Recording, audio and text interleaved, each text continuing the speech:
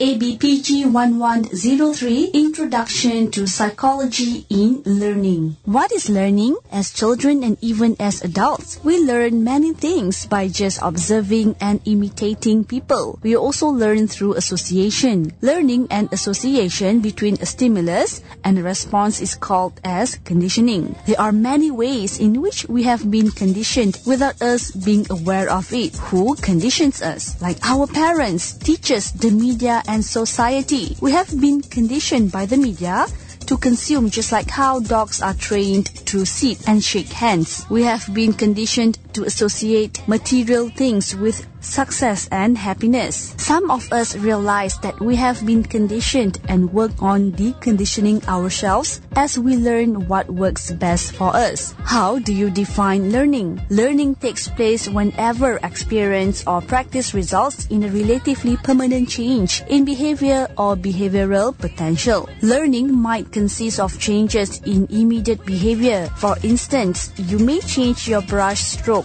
techniques immediately after your art teacher suggests that you try something new. Learning can also consist of changes that can potentially be initiated but do not occur because the opportunity never arises. So learning is a result of practice or experience. We can learn by actively repeating behavior or simply from passively experiencing it. Classical conditioning. Our exploration of learning begins with a Russian Nobel Prize-winning scientist called Ivan Pavlov, who discovered classical conditioning almost by accident. Pavlov was actually studying digestion. He was measuring how much saliva dogs produce when fed. He noticed that the dogs began to salivate even before they tasted the food. In fact, they began salivating as soon as they heard his footsteps. This aroused Pavlov's curiosity and he decided to try something out. On repeated occasions, he sounded a bell just before feeding the dogs. After some time, the dogs began salivating as soon as the bell rang. It was as if they had learned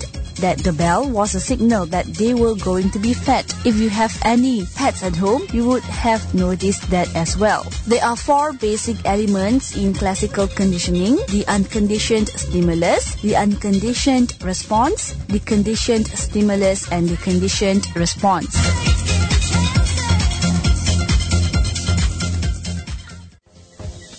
ABPG 1103 Introduction to Psychology in Learning. There are a few basic principles of classical conditioning, like stimulus generalization. It means it occurs when stimuli similar to the original conditioned stimulus elicit the conditioned response. Stimulus discrimination. It takes place when only CS elicits the CR. Extinction. It occurs when the UCS is repeatedly withheld and the association between the CS and the UCS is weakened. Spontaneous recovery is the reappearance of CR after extinction. And higher order conditioning. This type of conditioning occurs when a NS becomes a conditioned stimulus through repeated pairings with the previously CS. There are certain steps can be taken to make it easier to establish a classically conditioned response. And there are repeated pairings of the US and the CS and spacing of pairings. Repeated pairings of the UCS and the CS, it means the strength of the CS increases each time these 2 stimuli are paired until it reaches a point where no further learning occurs. The conditioned response is now fully established, and spacing of pairings. Let's say if the CS and UCS pairings follow each other too closely or too far apart, learning the association is slower. If the spacing is moderate, learning occurs faster. One of the practical uses of classical conditioning is commercial advertising. Commercial advertising uses classical conditioning to sell products. Advertisers often pair their products with gorgeous models. The gorgeous models automatically trigger favorable responses in the people viewing the ads. After repeated viewings, advertisers hope that the products alone will elicit the same favorable responses.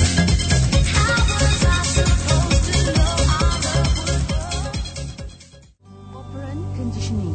While Pavlov was busy with his dogs, another psychologist by the name of Edward Lee Thorndike was studying how cats learned. Thorndike confined a hungry cat in a simple wooden cage he called the puzzle box and placed some food right outside the box where the cat could still see and smell it. To get the food, the cat had to figure out how to open the latch on the box door, a process Thorndike timed. Initially, it took the cat some time before it could figure out how to open the latch. However, in each subsequent trial, it took less and less time. Eventually, the cat could escape from the box in almost no time at all. Thorndike was a pioneer of this type of learning, which involves responding in a certain way because of the consequences it brings. This form of learning is known as operant conditioning. Thorndike's law of effect summarizes the influences of consequences. Law of effect refers to Thorndike's theory that behavior which is consistently rewarded will be recorded as learned behavior, and behaviors which have unpleasant outcomes will be removed. There are three basic principles of operant conditioning. Reinforcement consists of primary, secondary, positive and negative. Punishment and shadows of reinforcement consist of continuous and partial. Reinforcement, it refers to delivering a stimulus immediately or shortly after a response, which results in increasing the chance of that response occurring again in the future.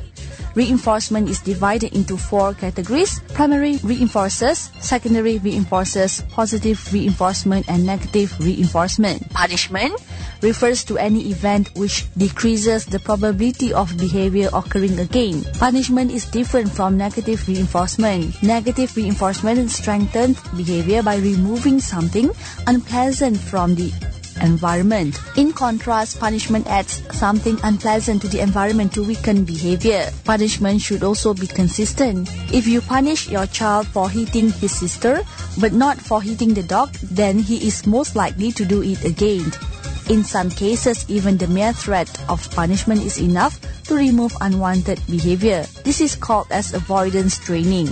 And shadows of reinforcement, it refers to the rule in operant conditioning for determining when and how often reinforcers will be delivered. There are two types of shadows of reinforcement: continuous reinforcement and partial reinforcement. There are two elements of operant conditioning: emitted behavior and consequences. Emitted behavior, there is one major difference between classical conditioning and operant conditioning. In classical conditioning, a response is automatically triggered by some stimulus. Consequence, which increase the chances that a behavior will be repeated, are called reinforcers. Conditioning and operant conditioning similarities both involve learning through association. In both cases, the responses are under the control of stimuli in the environment. Neither CC nor OC responses will last forever if they are not periodically renewed, and in both CC and OC, new behaviors can build on previously established ones. Differences: in CC, it is a learned association between one stimulus and another. In OC, it is a learned association between some action and a consequence. And in CC, the responses are automatically triggered and the response are voluntary. Cognitive learning, classical conditioning and operant conditioning are considered by some psychologists to be the only legitimate types of learning for scientific study. This is because they can be measured and observed. However, others argue that mental activities should not be ignored because they are of utmost importance to learning. How do you visualize the layout of a chessboard from someone else's description of it? How do you know how to hold a knife the proper way just by watching a cooking show on television? How do you absorb abstract concepts such as reinforcement in your memory? You do all these things and much more through cognitive learning. Essentially, cognitive learning refers to the mental processes that go on inside us when we learn. It is difficult to design experiments in which mental processes such as thinking and reasoning can be directly observed and measured because they are internal experiences. And observational learning, we learn many things just by watching and listening to others. Essentially, observational learning involves interaction with other people and is known to be a form of social learning. How do you define observational learning? Observational learning or vicarious learning is very common. We use it all the time. For example, by watching others, we can learn how to turn on the computer and pay bills online. We'd also learn how to show love or respect as well as hostility and aggression by observing others. We can even learn bad habits like smoking. This is one of the reasons why cigarette advertisements have been banned on television, because it is believed that providing models of smokers would prompt people to imitate smoking. However, we obviously do not imitate everything other people do. Why are we selective in our imitation? Because we do not pay attention to everything that goes on around us. We usually opt to imitate behaviors that are modeled by someone we look up to, like a famous or attractive person or an expert. If the behavior expressed by the model is not memorable, it will not be learned. And if we have no motivation to perform the observed behavior, we probably will not show what we have learned.